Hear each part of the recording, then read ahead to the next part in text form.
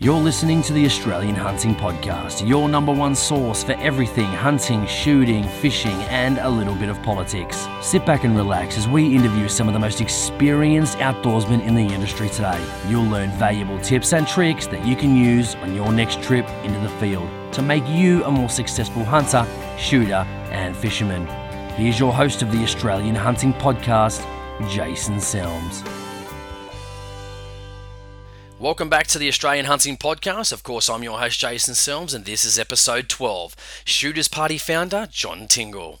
This was a great podcast. I really enjoyed talking to John. He had a hell of a lot to say, which was, honestly, as shooters, we couldn't have had a better person represent us in Parliament, especially throughout the 1996 era. You'll hear John talk about that. So let's get into actually who John Tingle is. John Tingle is a journalist who worked in radio and television for over 46 years and was in the New South Wales Parliament for 11 years after that. His radio career started at 2QN Deniliquin in December of 1949. He joined the ABC News Service in 1951, where he stayed for 18 years.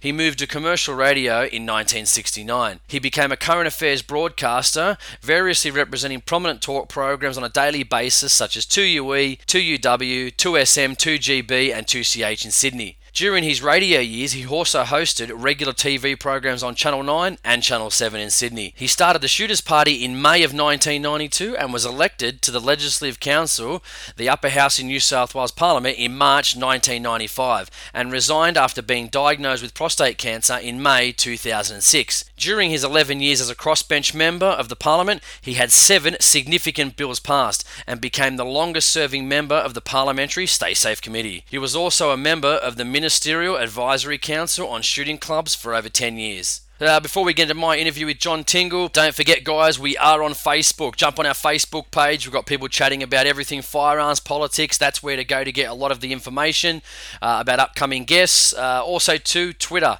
AH Podcast. You can like us on Twitter, that'd be great. Also, too, you can email us. I'm still a bit behind on emails, but I'm endeavouring to get back to everyone as soon as I can. But you can email me at australianhuntingpodcast@gmail.com. Also, too, I've launched my new website. You can check it out at aussieferalcontrol.com.au. That's aussieferalcontrol.com.au. That's where I'm going to do most of my blogging. It's my business site. You can check out some photos, you can check out my blog posts, but it is mainly for my business. Also, too, don't forget you can go on aussieusedguns.com.au and list up all your selling and firearms needs, or if you're looking at purchasing something secondhand, it's free to list any secondhand rifles and you can link up with buyers and sellers. I'm going to be going hunting next week, goat hunting, so it's going to be pretty exciting. Hopefully I've got some photos to post up probably Tuesday or Wednesday next week, so if you want to see some hunting photos, go on the Facebook page, like us there at the Australian Hunting Podcast. Looking at having fun. So I guess without further ado, let's get into my interview with Shooters Party founder, John Tingle. I'm Bob Cutter from the Australian Party. We are talking to the Australian Hunting Podcast. God bless them all.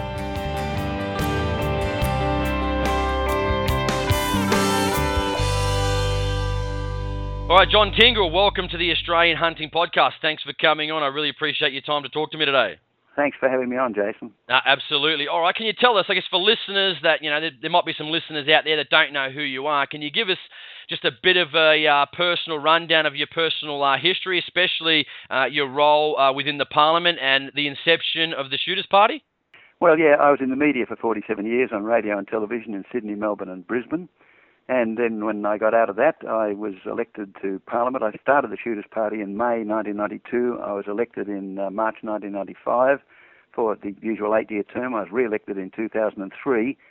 We started the Shooters Party because it was in May when the then Greiner government was planning to bring in laws which were going to restrict the use of semi-automatic firearms or self-loading firearms. And I had lunch with Ted Pickering, the police minister, and I said, Ted, if you do that, the shooters will go political and they'll wipe you out. And what he said to me was, oh, yeah, that's all very well. He said, shooters are too apathetic, and he said, they'll never get off their backsides and do that. Mind you, he said, there are enough of them. If they ever did get together, they'd carry all before them.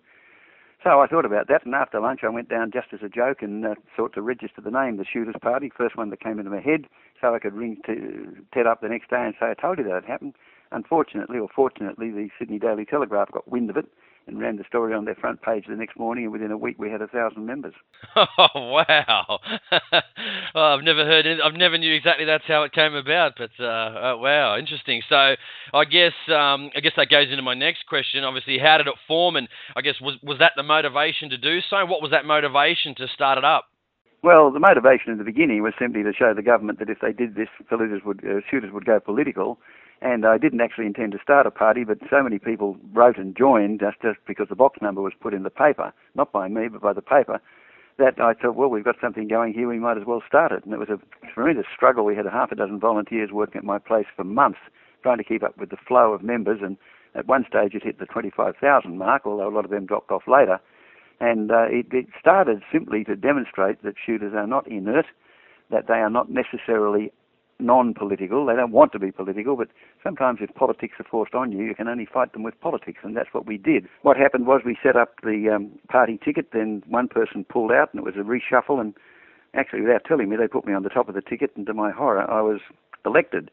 And I say to my horror because at 63, starting an 8-year parliamentary term is a pretty heavy thing. And while I had been a political journalist since 1952 and knew a bit about politics, I knew that I was going to be in for a very rough row to hoe, which I was. Just the one person representing in Parliament a sport which is not particularly popular with the whole population, and working against a lot of people who are very anti-gun. That we got there and we did it. Absolutely. I mean, did you think it would ever turn out, or like just for what it is today? I mean, even when you started it, did you ever think it would take off like it has, and what it's turned into today? Well, I hoped it would, Jason, but the problem was that in the beginning, of course, it didn't, because some of the major shooting organisations set their face very much against me. They felt that they'd be better off supporting the National Party before the 1995 election. We went out to Anzac Range at Malabar and found it plastered with quite abusive notes saying Tingle's only trying to feather his own nest, and this party will never go anywhere, stay with the parties that are already in government.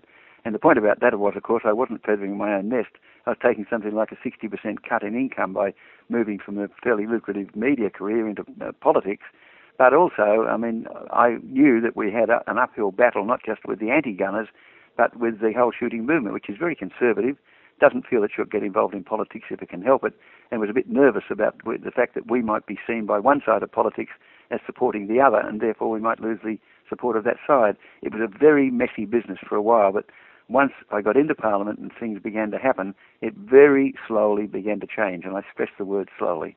Yeah, I mean, in saying that, when you first get in, obviously you never thought the Shooters Party would sort of take off as it did initially, as you said before, but, you know, obviously getting in there and it blowing up so quickly, I mean, were you ever worried, like, people might think, what's this Shooters Party? Who's this John Tingle? Yeah, he's going to be a fly-by-nighter, or did you ever think anything like that? Or all the time, and I not only thought it, but the point about it was that it was forced upon me. There was a very strange fellow in Queensland, whose name I won't mention, who used to publish a very weird newspaper, and he got hold of every press release I put out and tried to twist it round, printed it in the paper with rude words written on it. This fellow was supposed to be very pro-gun, but of course he wasn't. And a number of organisations like that called me out as being a phony or an opportunist or whatever it was.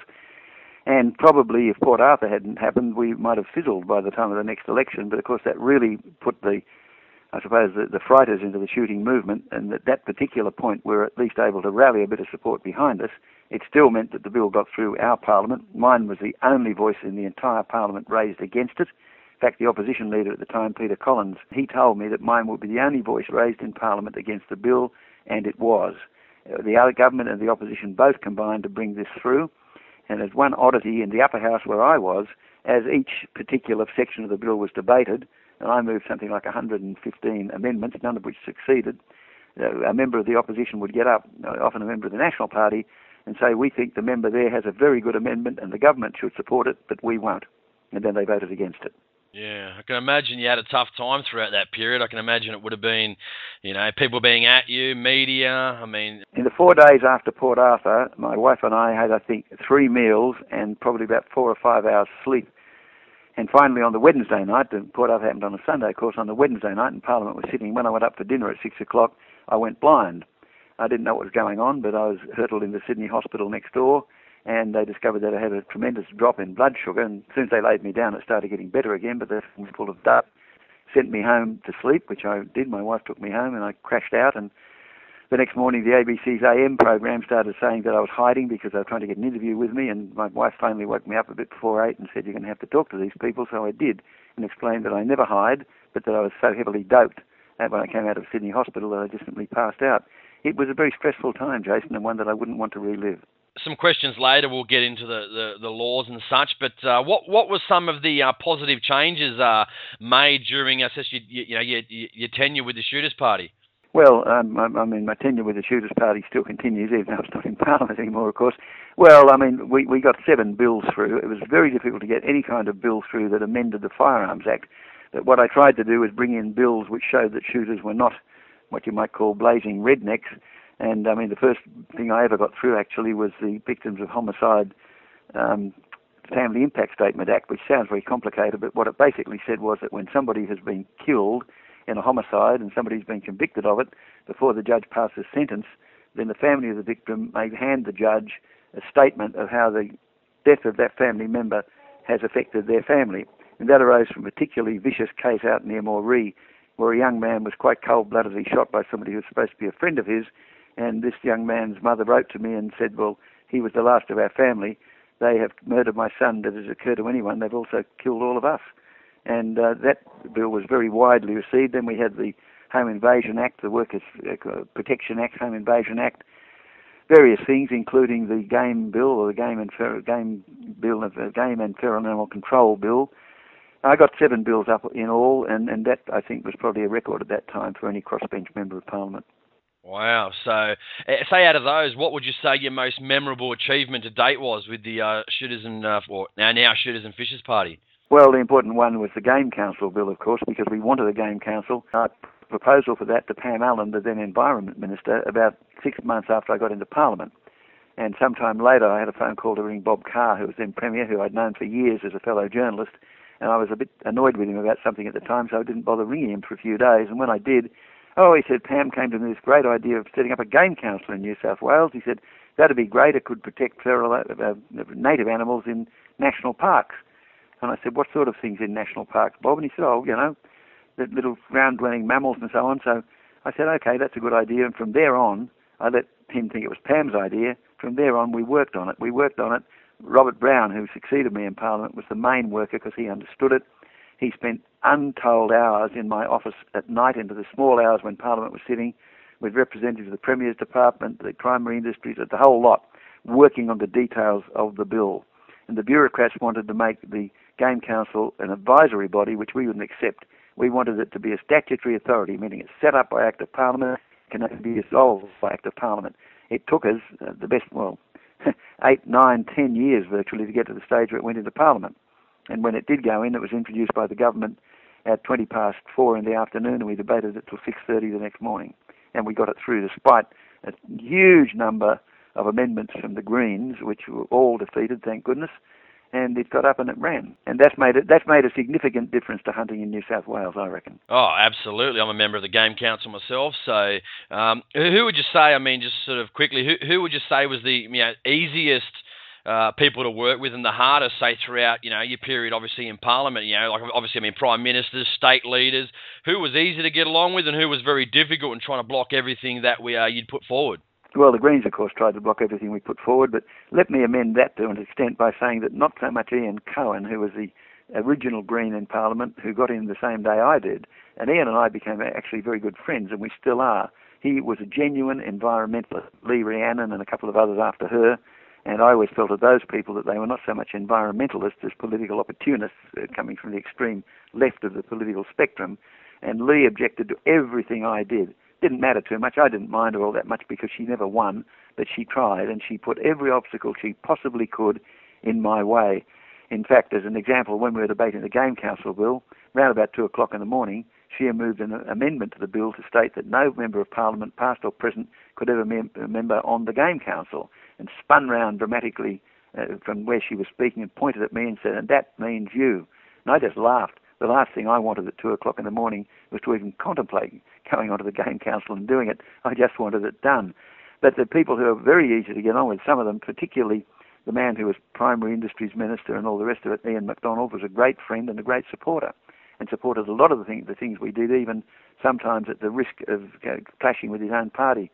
Tony Kelly, who was the leader of the upper house, was a shooter, but of course they all had to toe the party line, but they were very supportive and they were easy to negotiate with, and that's the thing that counts in Parliament.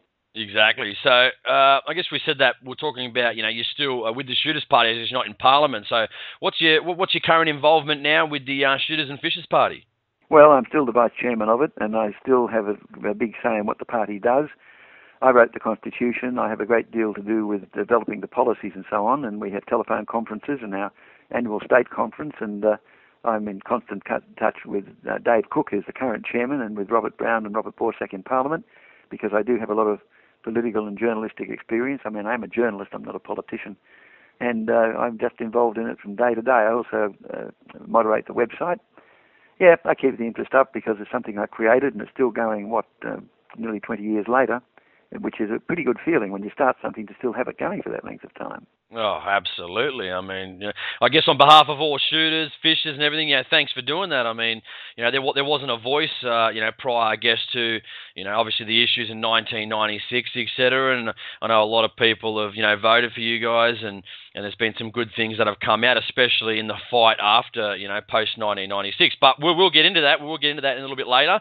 Well, Jason, what's not often recognised is this is the only time in the world anybody has been elected to any parliament anywhere on the basis of the platform of shooters' rights. It's never happened anywhere else, and as far as I can see, it's not going to. Yeah, fantastic. So, I mean, after you've retired now from the political arena, what do you get up to these days? Are you just sort of hunting and shooting?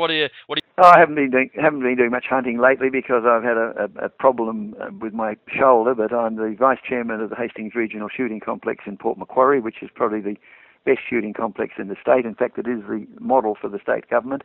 I'm the vice chairman of the Hastings Valley Hunting Club, which is a very big club. We in Port Macquarie have an enormous problem with feral deer. Some years ago, people started deer farms up in the mountains to the west of Port Macquarie. When they didn't succeed, they just apparently cut the fences, or the deer got out and started to proliferate. In fact, somebody said they'd breed like rabbits. And in Port Macquarie, you could come round a corner in the middle of town at 9 o'clock at night and find yourself about to run into a huge deer, a stag or a doe, whatever it was. And it became so serious that every week there were 2 car smashes in Port Macquarie, average cost damage about $2,500 each. So without us even having to start it, the council, the Port Macquarie Hastings Council, and the National Parks and Wildlife Service, would you believe, and the police got together and formed the Deer Management Committee, of which we were invited to take part.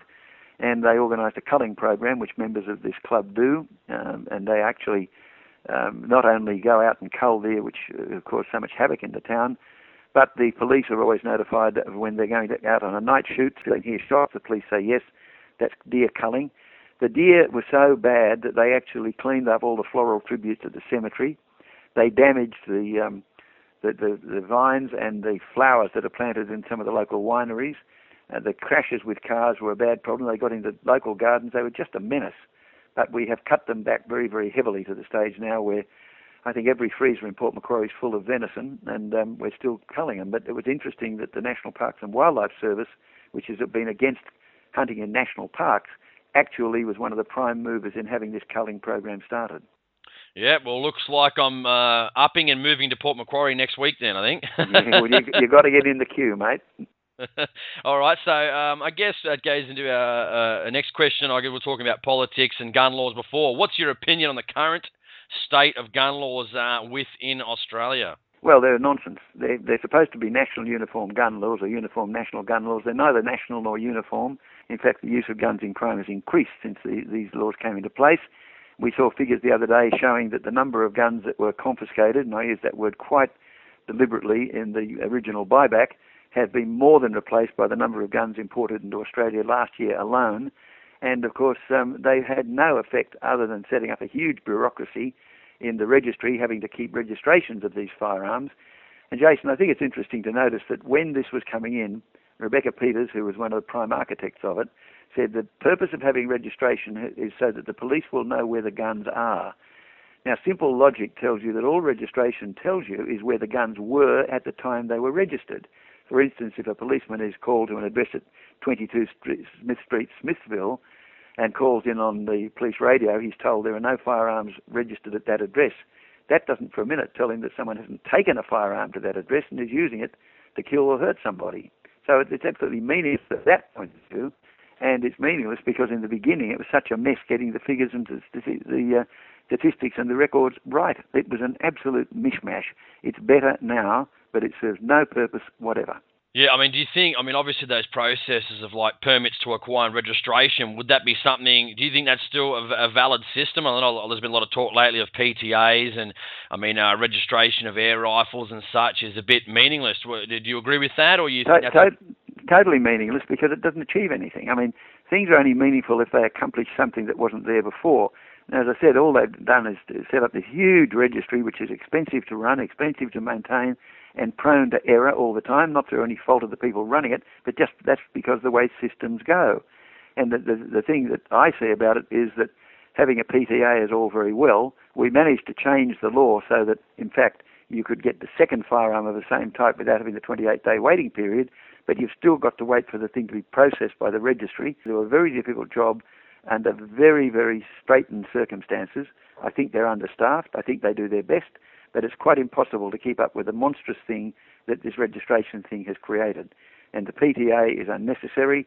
Once you've got a firearm license for various categories of firearm, you should be able to go and buy one of those firearms without any further question. Well, I guess they'd probably say they need to make some money somehow, don't they, with their $30 per permit to acquire, unless you're a primary producer. So well, it's barely covering the cost of the administration of that. That's the whole point.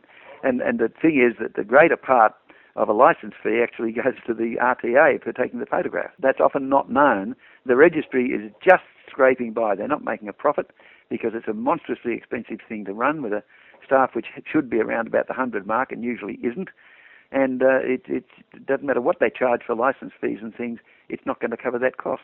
It'd be very interesting. I don't think it's ever come out there. I think a little bit secretive about what sort of goes on, how much money is actually spent on the firearms registry as a whole. Including like obviously staffing, all the administration. It'd be very interesting to find that out.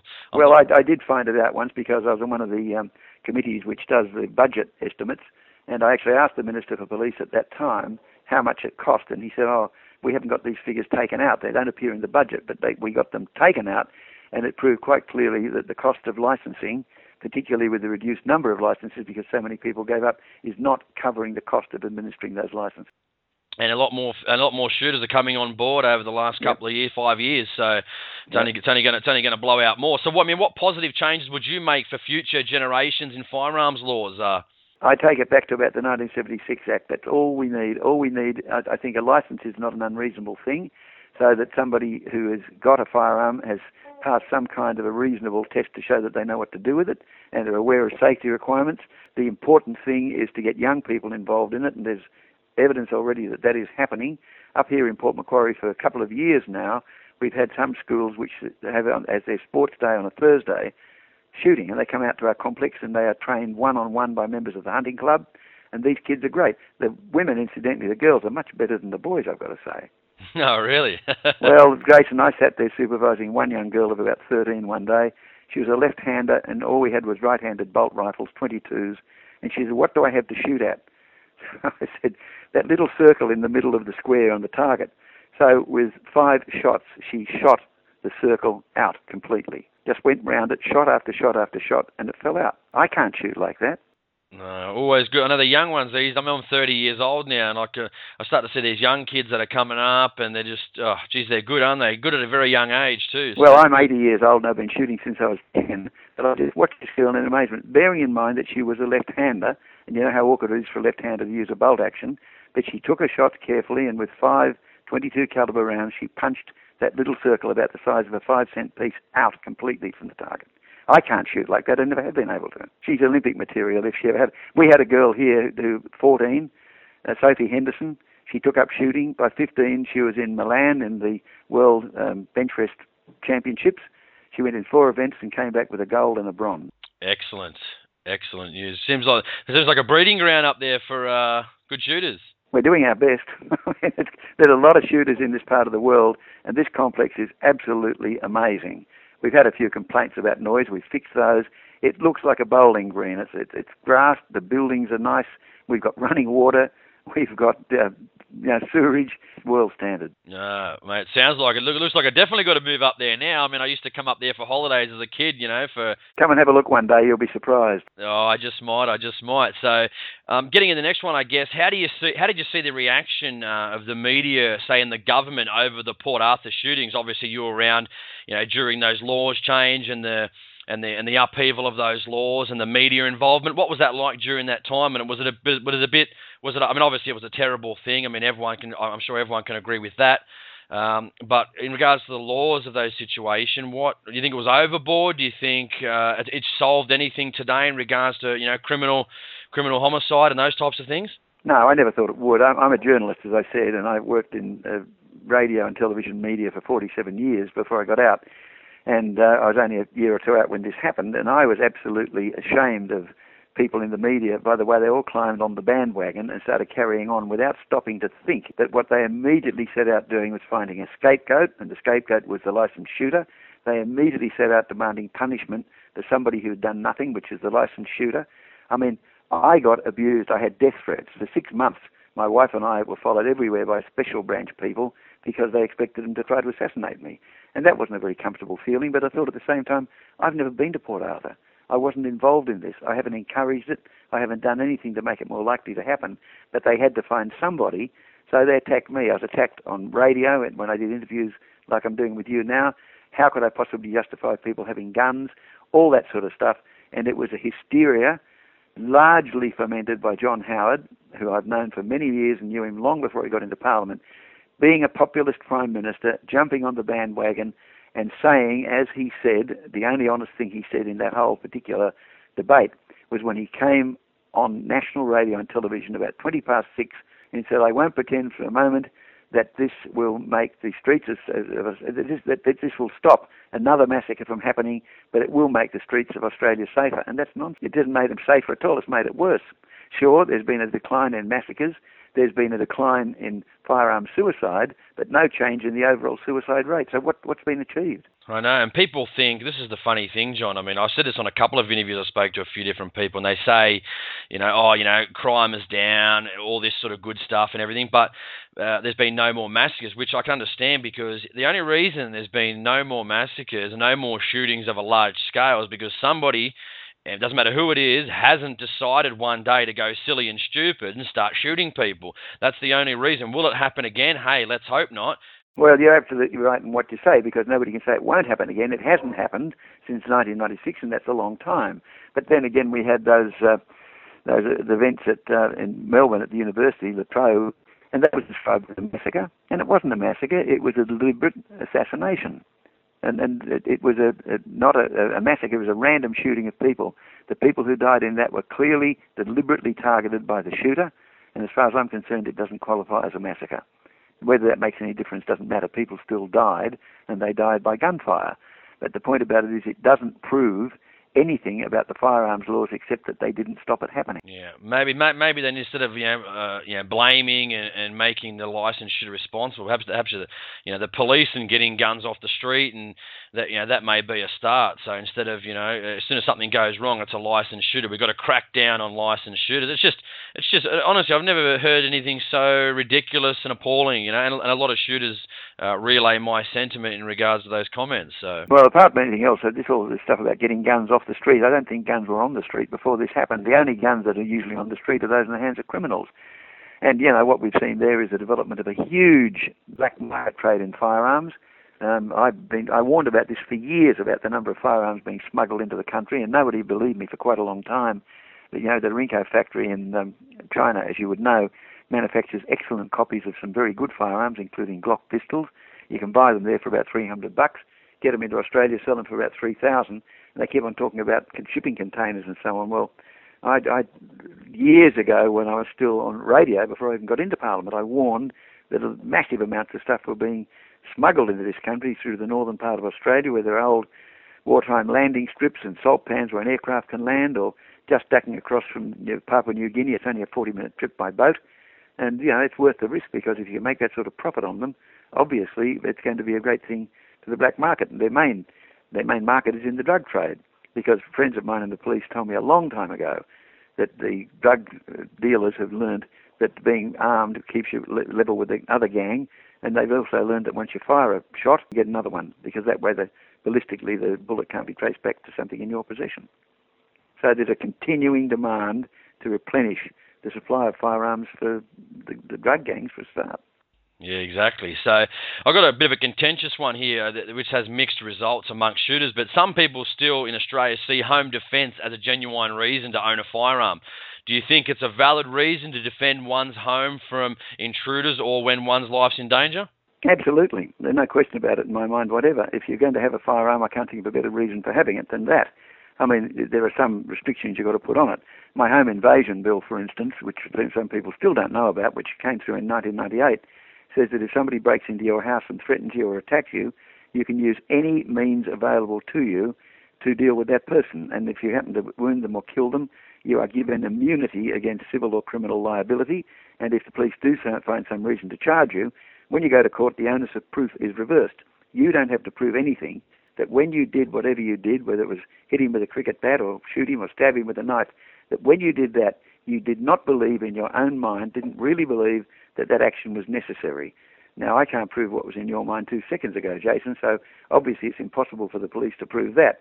The only difficulty is that one of the means of self-defence unlikely to be available is a firearm. Now, that's idiotic. You can have it for every other purpose, but not for what should be the most important purpose of the lot. Yeah, and I don't think people want, like concealed carries out in public or anything like that. But a lot of people do. A lot of people want to go hunting with handguns, and I'm not too keen about that because I've done it. And I wasn't a bad pistol shot in my day, but I've always found that the pistol round is, in many cases, on big game, inadequate and pretty inaccurate. But, okay, I carried a pistol for quite some time because I had a lot of death threats when I was still in radio, and the police suggested I convert one of my club pistols to a 1A license, as it was called, and I did. And I carried a Smith & Wesson Model 66 .357 Magnum in a waist holster for a long time. But it also occurred to me that if somebody put a bomb under the car, that wasn't going to help me very much. No. I think a lot of people, I hear a lot of my listeners always talk about, the pistol laws, and I don't think so much as getting out hunting, but some people see it more of as a security, especially like, if they're out, let's say, in the field, there's a mob of pigs, and let's say they obviously wouldn't be able to get the rifle off quick enough, or not enough shots in a shotgun, for an example. They may have at a last point of safety, say a sidearm to be able to protect themselves. Unless you've been a pistol shooter, as I was from 1979 till I had to give it up last year when I broke my shoulder, you'd know that accuracy with a pistol, particularly under pressure, is very, very hard to achieve. There are a few really cool people who can do it, but the chances of actually stopping a big pig with, say, a .38 caliber pistol is just almost nil. And you've also got to hit him in the right place. I've done it. I actually emptied the cylinder of 6 rounds of 3 guys on my property one night. He just kept coming. He changed his mind at the last minute and ran away, but I hit him every time from a range of about, 15, 20 feet, and that was it. Yeah, so we're talking about the policy as the home invasion, and can you tell the listeners, how it came about? How did you actually want to draft up that, that home invasion, the laws surrounding that? Well, I went into Parliament intending to do that because I knew of a case in Sydney where a person, a public in a hotel, had gone to investigate a noise in the hotel at night, and his wife had given him a shotgun to take with him in case of, this was quite a lot of years ago, of course. When he got into the bar, there were 2 people raiding the bar. The pub was closed, and one was on the counter, as I remember, and one was standing on the floor. And one of them threw a pinch bar at him and took his ear off, and the gun went off, and one of them was killed and one of them was wounded. Now, he was charged. Took years to go through, and by the time it was all over, he'd lost his job, his hotel, his money. I think his marriage broke up. And to me, he was the victim in that, not the aggressor. We had to put the law on the side of the good guys and tip the balance away from the bad guys, because there was this idea amongst so many people in my days, particularly in my last 10 years on radio on 2GB in Sydney. People would ring up and say, yeah, but if someone breaks in and I hit them, I could be charged with assault. And to me, we had to change that balance. So that was why I worked on the home invasion bill and brought it in, so that the good guy is the person being attacked or threatened, and the bad guy is somebody who's broken into his house or his workplace or whatever else with malintent. And it was howled down a bit by the civil libertarians, but there was a drop in home invasions for quite a long time after it came in. Yeah, I mean, for years I've always thought that is phenomenal how you can be in your own home and, not hurting anyone, doing your own thing with your family members, and then someone gets into your property or, as you said, the hotel, obviously, things obviously happened at that particular stage, then he's, brought through the ringer and lost everything. I mean, and he's made to feel like, I mean, that's it's, I don't know how people come back from that mentally. I mean, like how you come back from, you've lost everything and you were the person that was in the right, and also the bad negative media, people might be thinking certain things about you, you can't be trusted. Like, I mean, how does it happen? It's phenomenal, isn't it? Well, Jason, John Howard used to talk about not wanting to go down the American road with guns, but if we don't do what I brought into place, we would go down the American road of litigation. And there are all sorts of famous cases, hundreds of them that I've seen. I mean, the burglar who broke into somebody's place and in America, stole a slab of beer and went out through the garage and then discovered he couldn't open the garage door because the remote wasn't working. When he tried to get back to the house, he found the door had locked behind him, and he was there for 10 days with only the beer to drink. When the family came back, he sued them for imprisonment and won. And he won. This is the whole point. In America, you can do that. I don't want it to happen in Australia. The good guys have got to have the law behind them, and the bad guys have got to be hit much harder by the law than they are at the minute. It's astonishing. So, following up on that, the home invasions. What were the penalties before, say the home or the bill came in? What was it? Yeah, can you tell us what the laws were like before it happened? So, if let's say in that situation where you had that goal before, what was the penalty if you did defend yourself against somebody? Well, the point about it was all we had was the common law, which gave you the general right to self-defence, but didn't spell out the right of how you were supposed to use it.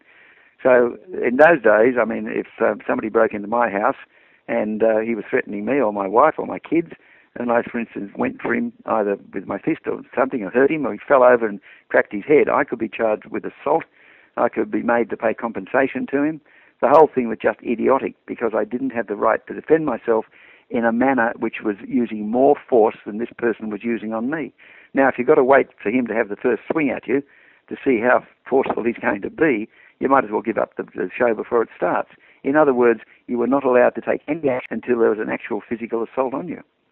And that's ridiculous. I mean, somebody breaks into your house and they've got a knife and they're waving it around, you're not going to really stop to think about what you're going to do. And then if somebody, you're fast asleep at 2 o'clock in the morning in a darkened bedroom and suddenly you find a bloke there, standing over you with a baseball bat, what are you supposed to do? Ask him, can you wait for a minute while you think whether or not the law allows you to defend yourself?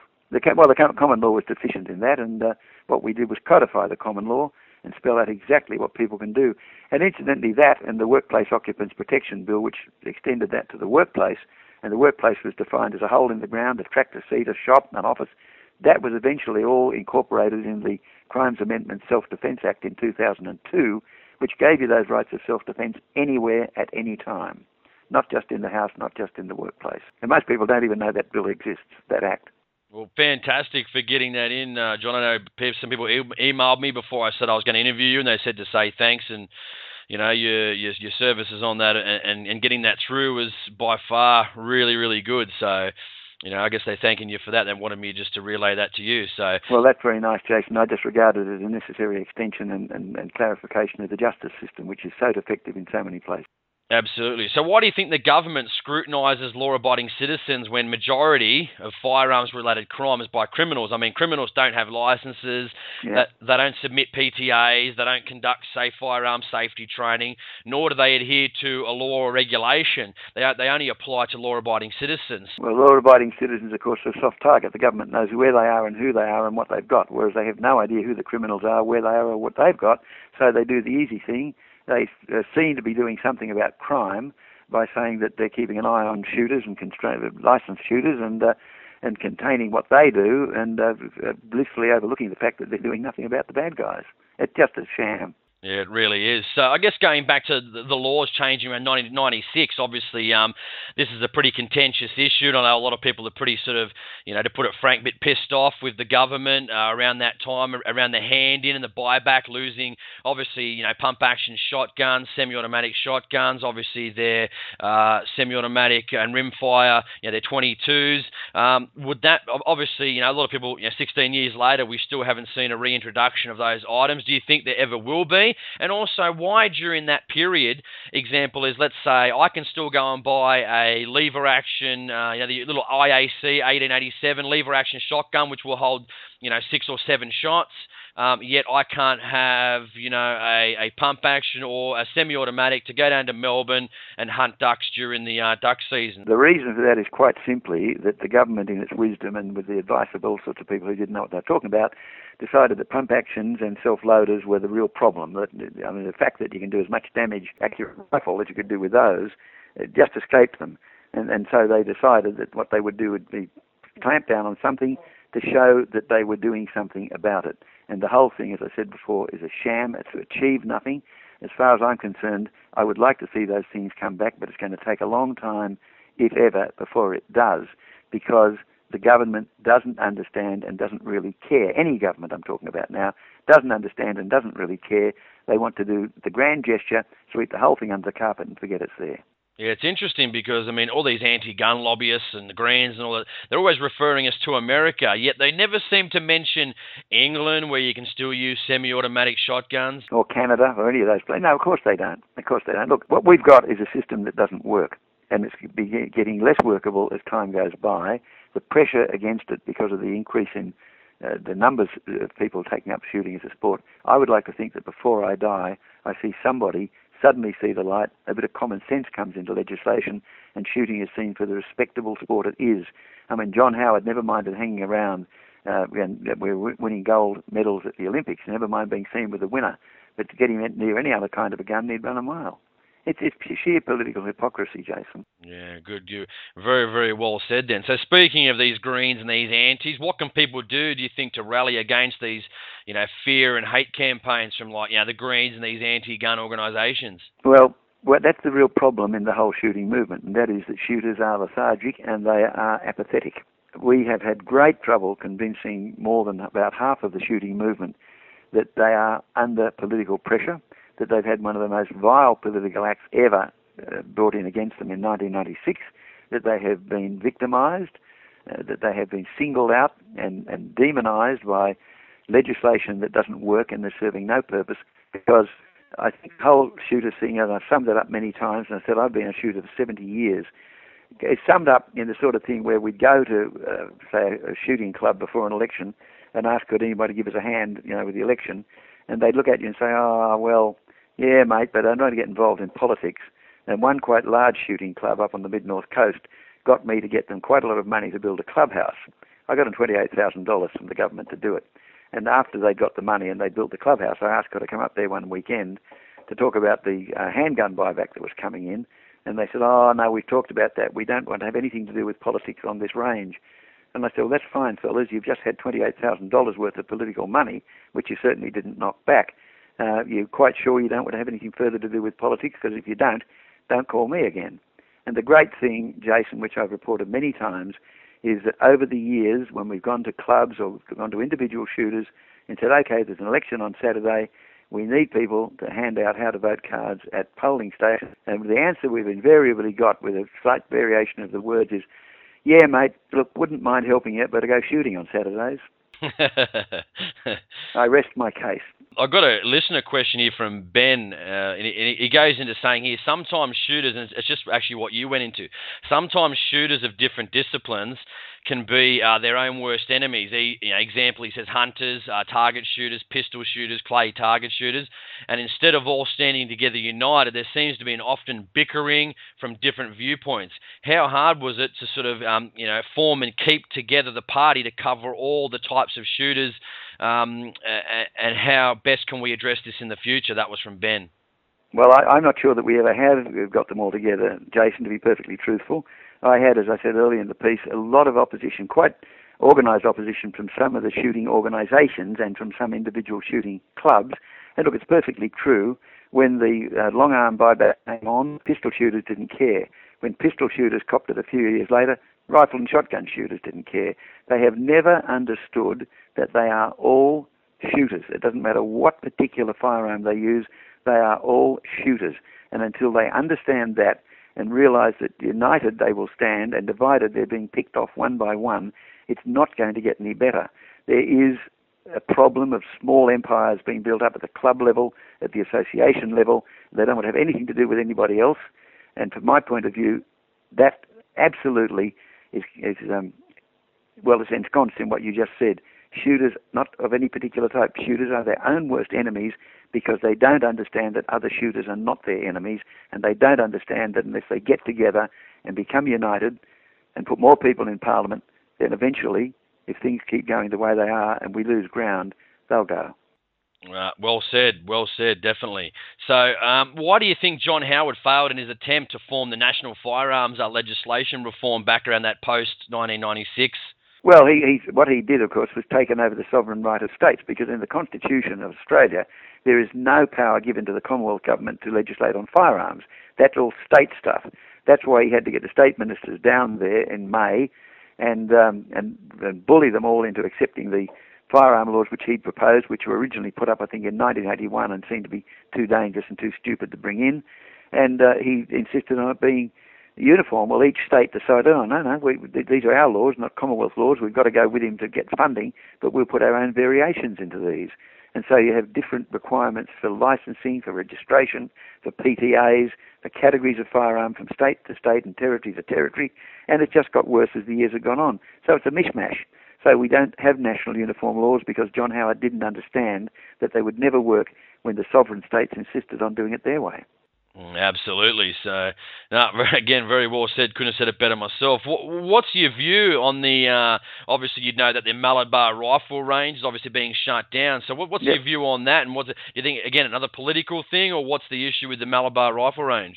Well, that's been going on for years. I mean, long before I got into Parliament, I remember talking to the New South Wales Rifle Association and saying that what I had heard was that the federal government wanted to close it down because it's federal land. And indeed, before Nick Greiner became Premier, in whatever year it was, 1980-something, I was on 2GB at the time, and there was a proposal to close the ranges down and sell the land for development, for building. And Greiner came on my radio program with me as opposition leader and said, well, look, it's ridiculous because it's built on a rubbish tip. It's not stable enough to build on. And he said, if the federal government does sell it and divide it, I, as Premier coming in, will deny them all utilities. They'll get no electricity, no water, no roads, no nothing. So it won't be able to function. But it's always been there.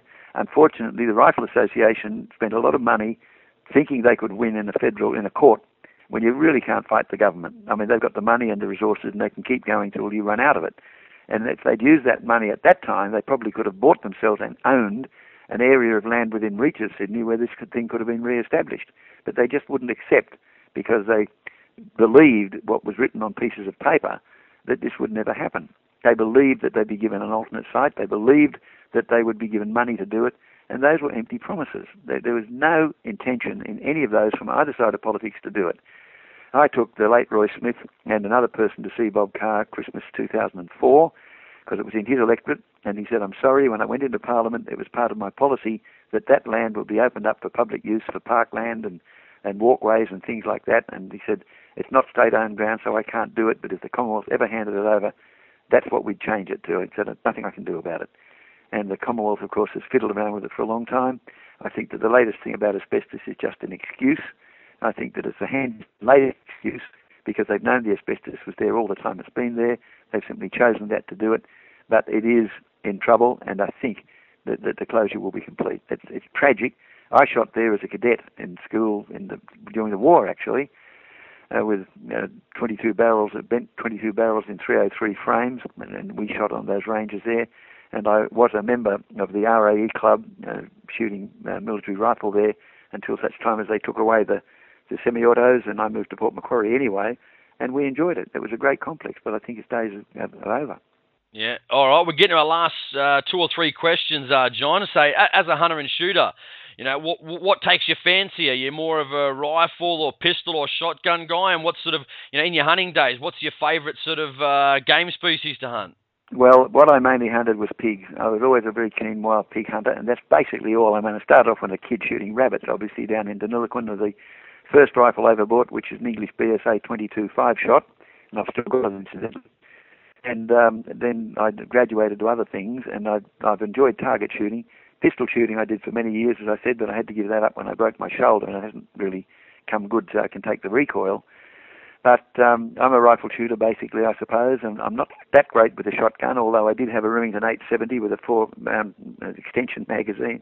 Very, very handy with SGs or AAAs against pigs. Oh, yes. But the rifle that I treasure the most is a Mark IV 303 that I bought for $50 at a clearing sale. It looked like nothing on earth. The woodwork was grey like a paling fence. The inside of the barrel looked like the surface of the moon. It was a big, heavy sniper barrel.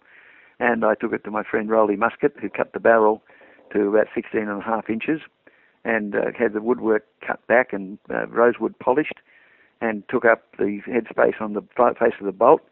And that is simply the most accurate rifle I've ever owned. I don't even have a scope on it.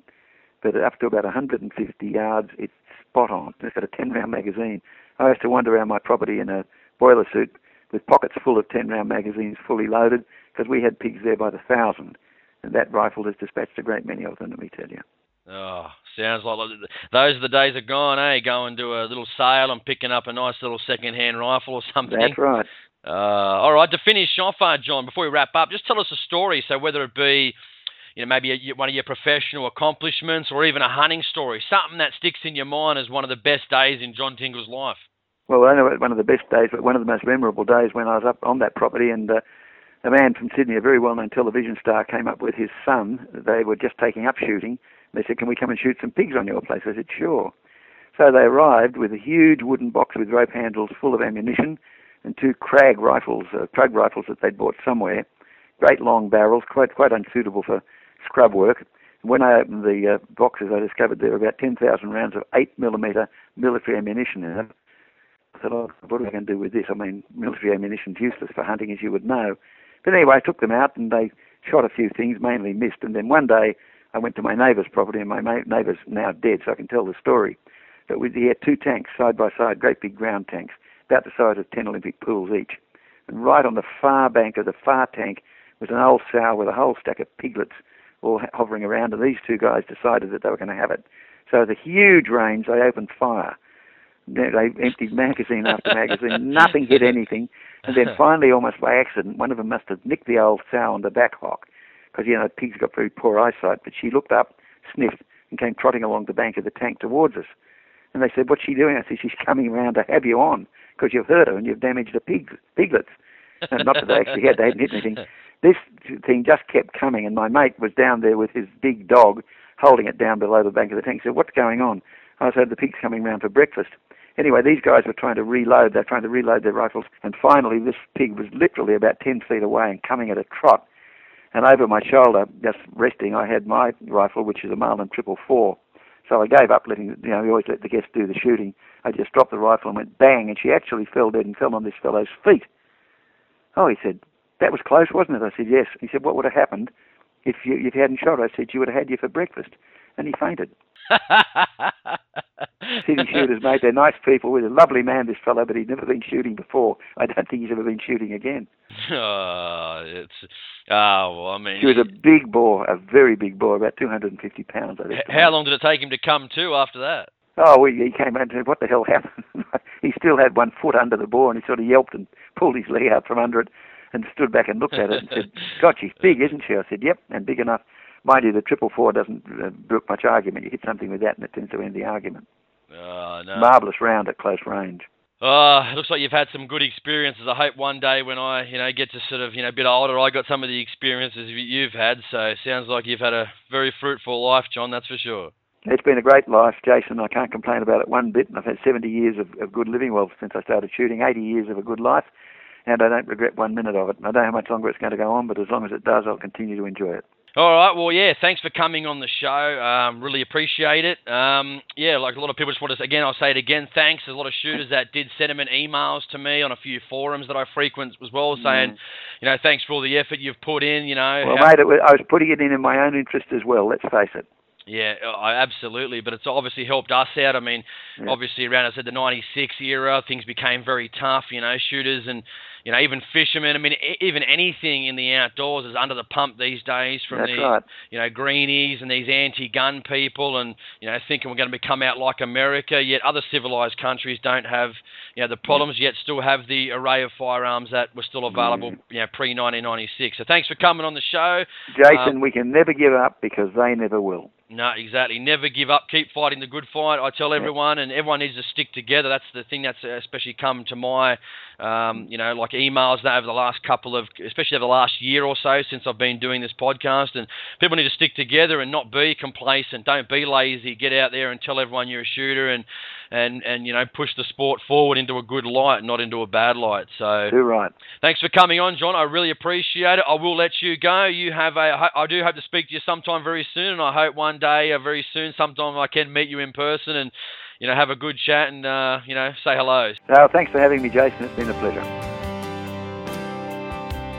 You've just been educated, and this is the Australian Hunting Podcast. Thanks for listening. See you next time.